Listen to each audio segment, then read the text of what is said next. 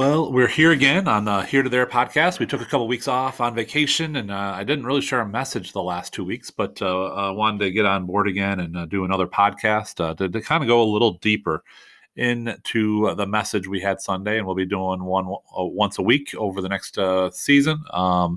Really, just to go a little bit deeper, to maybe challenge a few thoughts, to talk through some things I didn't get all the way into on Sunday. And I hope it's helpful. And so Sunday, we started the series called You're Invited. And it's a 2 week series, but really, we're going to spend probably a few months on this idea of this invitation that we all receive to enter into. And it really is at the center of what our faith is all about. It's one of the greatest invitations we can ever receive. It's not an invitation to an event or invitation to something that's happening. We're invited into a relationship, into to really follow Jesus. And the center of scripture that we used Sunday was in Matthew 4, 18 through 20. And this is what it says. As Jesus was walking beside the Sea of Galilee, he saw two brothers, Simon called Peter and his brother Andrew. They were casting a net into the lake, for they were fishermen. And here's the invitation. Here's the start of the journey that Peter and his brother Andrew are going to go on. Come, follow me. It's quite an invitation. 3 words that probably dramatically changed the direction of their life. I'm not sure there are more powerful words that we can ever fully understand. I mean, it changes everything. It changes the course of the direction. It makes us make a decision. And there is nothing. Let me just walk through this a little bit. There is nothing preceding this of expectation. That you had to get your language right. You had to not drink. You had to get your relationships sorted out. There was no precursor to you have to look a certain way before you make this decision, before you accept this offer. There's just the offer. There's just this invitation from Jesus Christ to say, hey, I want you to start this journey, what we call today discipleship. Come, follow me. And that phrase is really connected to the way that they learned in that time frame. It wasn't just informational. We do a lot of informational classes. We can see things on YouTube or look it up. We can learn a lot of things, but learning just information is not what Jesus really wants us to enter into. He wants us to enter into a relationship. One of the things I remember from college was one of my classes that we were sitting around, and it was kind of early on in the class, and they were talking about a question of the purpose of the church. And the professor asked this question: What were the 5 greatest messages, or greatest sermon series, or greatest small groups that you've been like? What are the 5 greatest? And so, it took some time. Some people could find 5, some had struggled a little bit. And then the second question is the one that had power to it. Can you name 5 people that have impacted your life?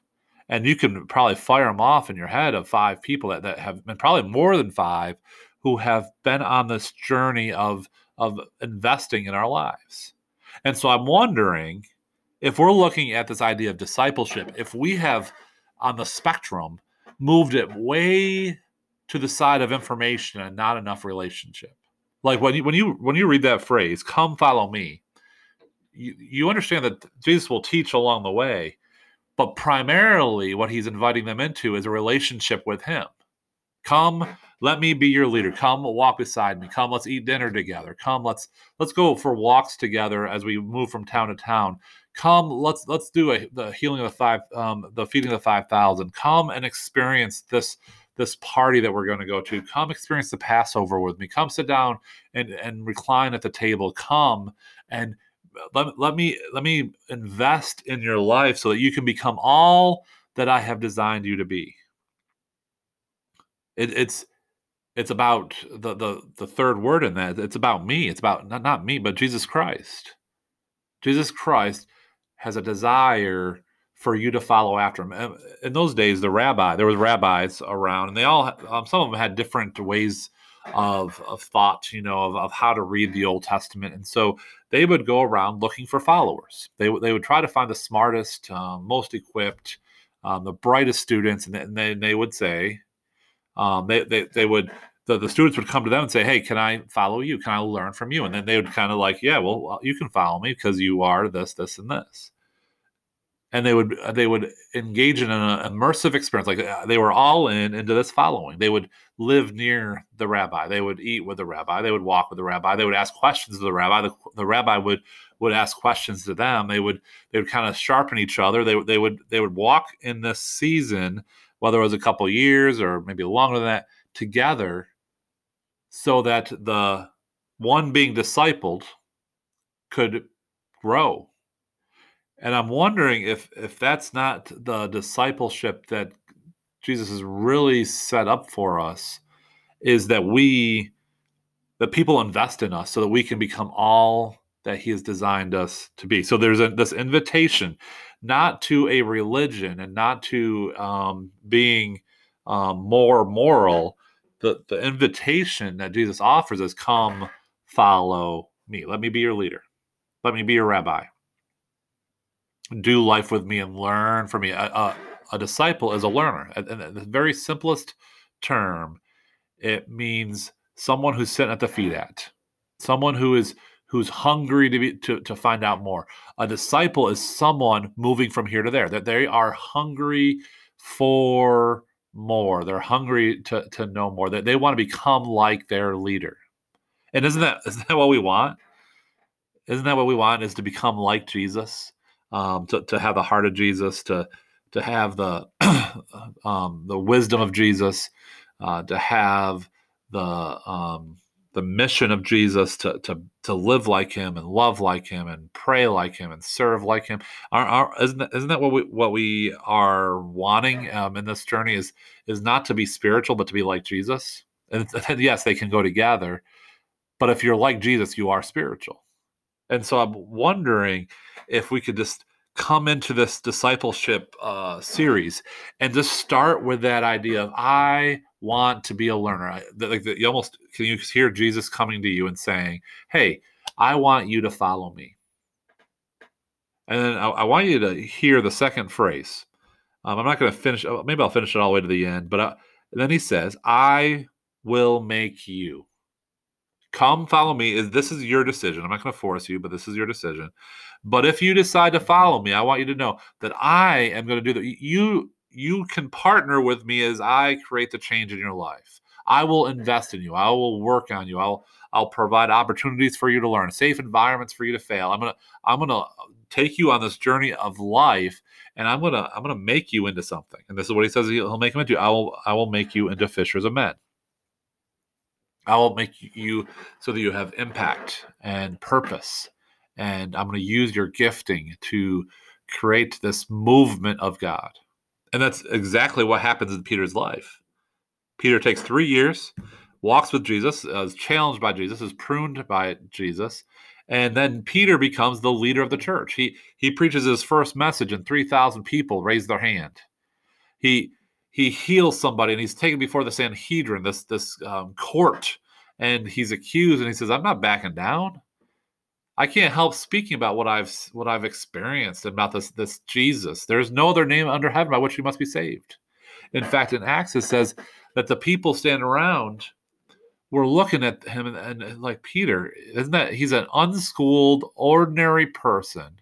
And then it says this, but they had took note that he had been with Jesus. They wrote it down. They're like, hey, I think there's something different about him. And I wonder what it is. Oh, that's right. He had been with Jesus. And that's the idea of discipleship. He had learned, he had grown from Jesus. And I'm wondering if we could put that relationship in this journey of discipleship back into it. This idea of, I just don't want to follow, get more information. I want to follow Jesus. I want to grow into what he wants me to be. I want him to change me. And so we become these little Jesuses, these little Christs along the way. We become more and more like him. And then this is what he does. He changes our identity. No longer is Simon. Now his name is changed to Petros, or Peter, or Rock. No longer is Peter a fisherman, but he's a fisher of men. No longer is he the failure that he saw himself as. Now he is the leader of the church, and your identity changes. You become what Christ called you to. There's a story in the Old Testament, I think it's about Gideon, and he's hiding in a pit, and there's an angel of God, and even though he's hiding like a little kid, afraid of the other armies that are around, there's an angel of God that comes to him and says, "Mighty warrior." He was hiding in a wine press, afraid of this army that's coming. But this angel looked past his hiding and saw and says, "With me by your side, you are a mighty warrior." And I'm wondering if Jesus wants to change our identity sometimes. You see yourself a certain way. You may label yourself because of a failed relationship, or because of your finances, or because of what your job is. But I wonder if Jesus sees you something totally different. That invitation, "Come follow me," has this invitation of, "I see in you something amazing. You're going to be a piece of art. You're going to be something that's going to be amazing. You're going to have such impact." And you may not, by the way, you may never preach a message. You may not never be like Peter. And I don't think God wants you to be like Peter. I think he created you to be you. And there's something beautiful about that. And he wants to take that artwork, that stone, and he wants to chisel away the junk from around it, and to really work into your heart so that you can be all that you're designed, not just in purpose, but in character, and in just your fruit of your life. I think he wants to produce the fruit of the Spirit in you, the fruit of love, being loved and to love, joy. I mean, do you understand that when you respond to that call of "Come follow me," that he's going to produce joy? He wants to produce joy in your life, not this short-term joy of everything falling into place and everything's good, but this joy of, even when your world's falling apart, you can find joy in it because you have a Savior who's right by your side. Peace, not just a peace of like there's no one you're arguing with, but peace as in there is a calmness in you. There's the worlds can be crashing down around you, but you have peace. You have shalom. Your world is clicking, not because of your circumstances, but because of the life change that Jesus produced in your life. Love, joy, peace, patience. You can wait on God. You can wait for what he has planned for you. Love, joy, peace, patience, kindness, goodness. These characters of how you treat people, and how you delight in things. And there's a light in you, self-control, that you can limit yourself, you can discipline yourself to get something more. And so I wonder if we walk this journey of discipleship, we responded. If we said yes to Jesus, say, "Come follow me," and you say, "Oh yeah, I'm in," what would that look like for us today? And I think there is information. Jesus wants to teach us.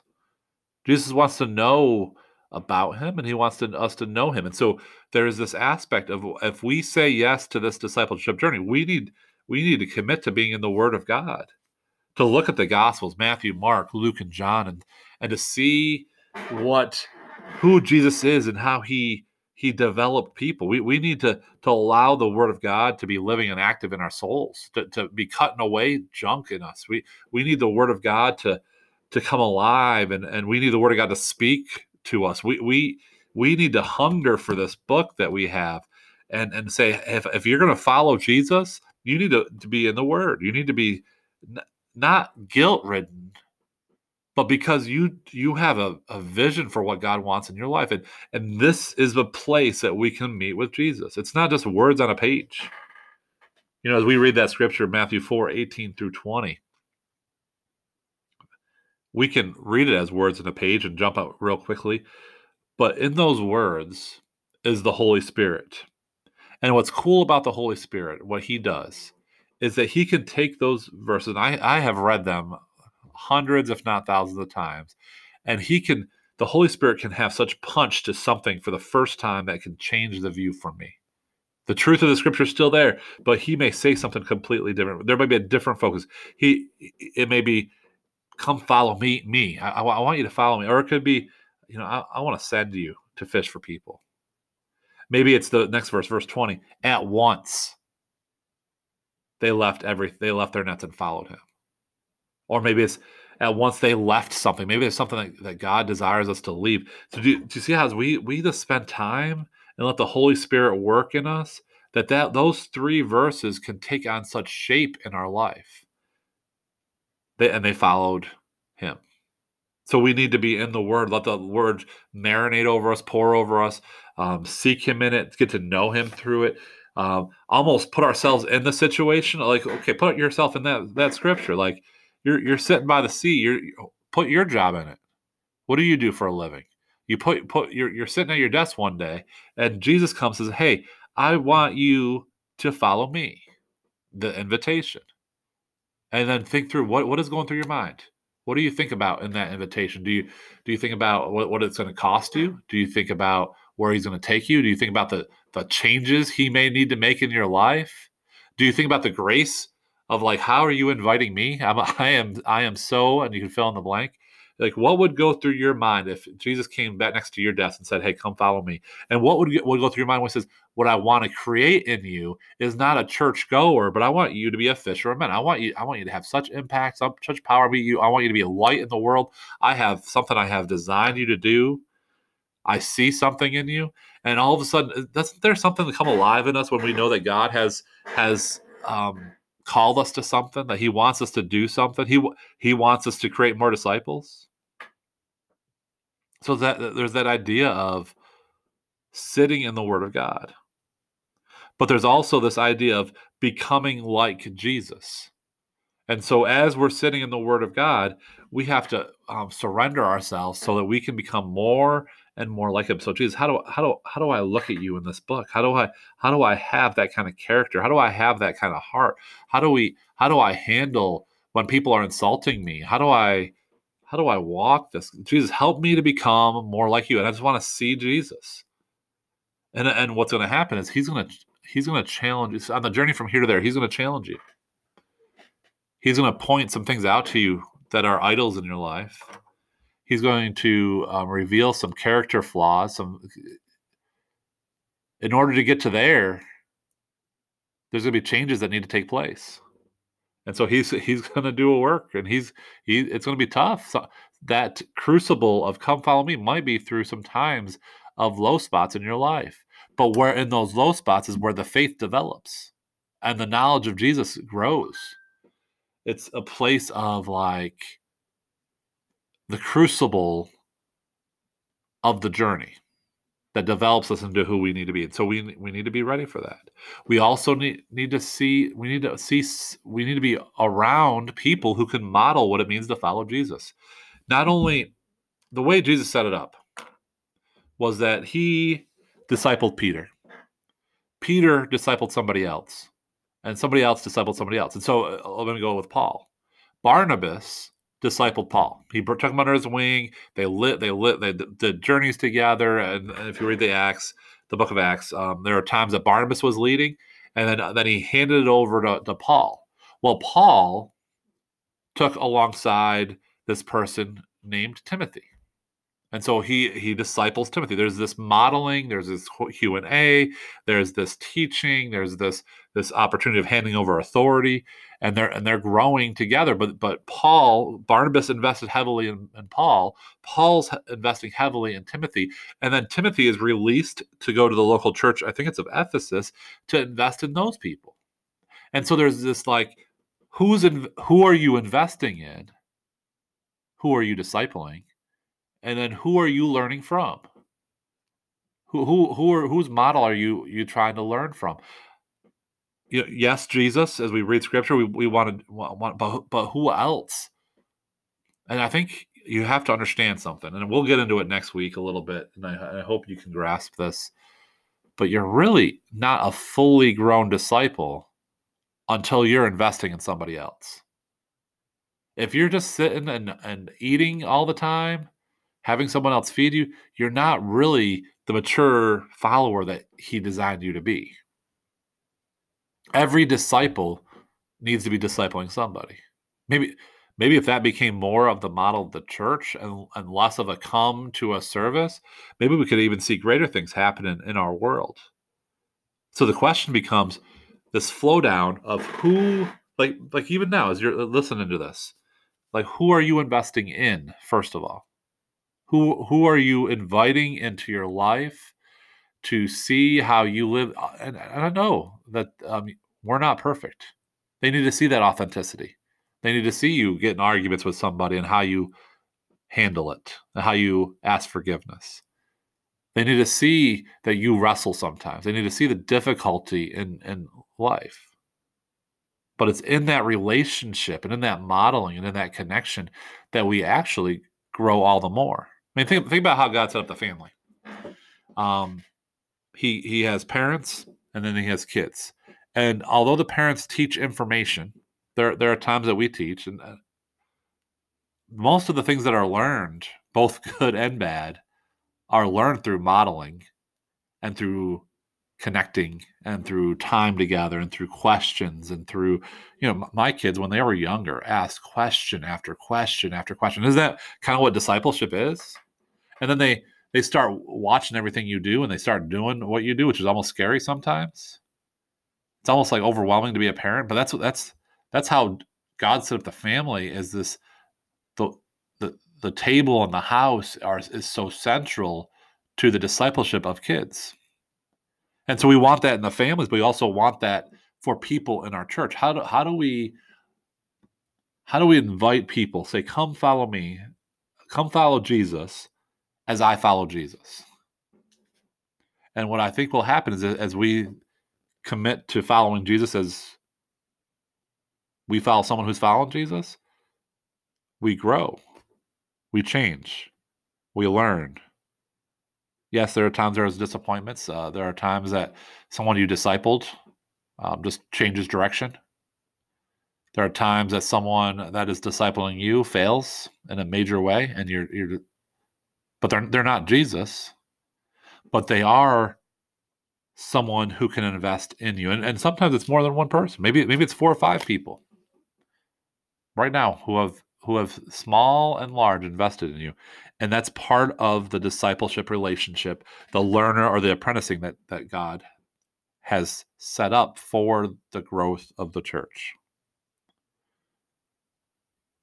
So the question that we want to answer to start the journey without jumping too far ahead is, when Jesus says, come follow me, the invitation to come, the follow being leadership, the me being Jesus Christ and who he is. Do we trust Jesus? Is he going to be faithful? We come to this point of crisis of belief. What do we believe? What do we honestly say?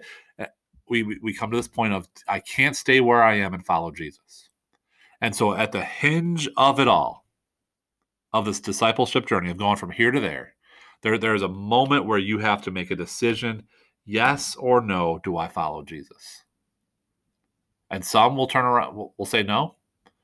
Some will start the journey and then turn around and then be like, this is too hard.